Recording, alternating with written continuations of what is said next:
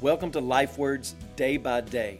We're looking at Acts chapter 19, Paul's third missionary journey. This is what it says in verses 8 through 10.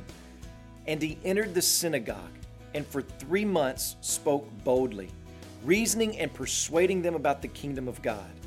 But when some became stubborn and continued in unbelief, speaking evil of the way before the congregation, he withdrew from them and took the disciples with him, reasoning daily in the hall of Tyrannus. And this continued for 2 years, so that all the residents of Asia heard the word of the Lord, both Jews and Greeks.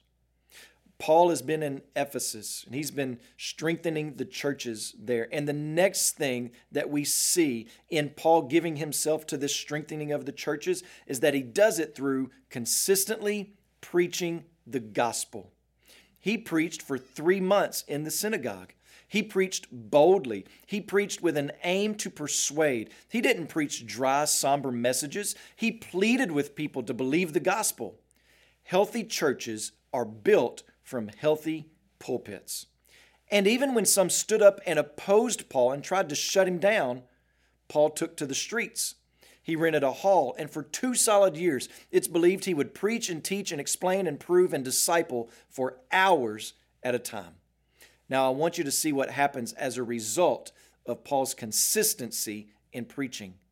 The text says that all the residents of Asia heard the word of the Lord. If you flip to your maps in the back of the Bible, you'll see that Asia is a pretty large area. So how do you think all the residents of Asia heard the word of the Lord? Did they all, from all the different towns and villages and cities, at some point or another make their way to Ephesus to hear Paul? Maybe. But what I think really Luke is getting at is that the message of the gospel spread through the people who sat underneath Paul's preaching. It spread through the folks who became believers, and their lives were turned right side up so that they talked about the place, talked about the gospel all over the place. And it makes us think, could the same thing be said of our city, of our community? Could the same thing be said about your church? It should be able to be said about that. If you're a believer, it should be your desire to hear the word proclaimed and then received with a ready heart to embrace all that the gospel is.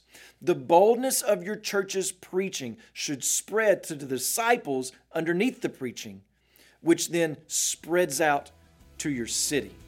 And it should happen day by day. When you pray today, please remember Charles Costa and his family are missionaries in Lebanon. Also, remember the Ukrainian broadcast in Canada, USA, and Ukraine.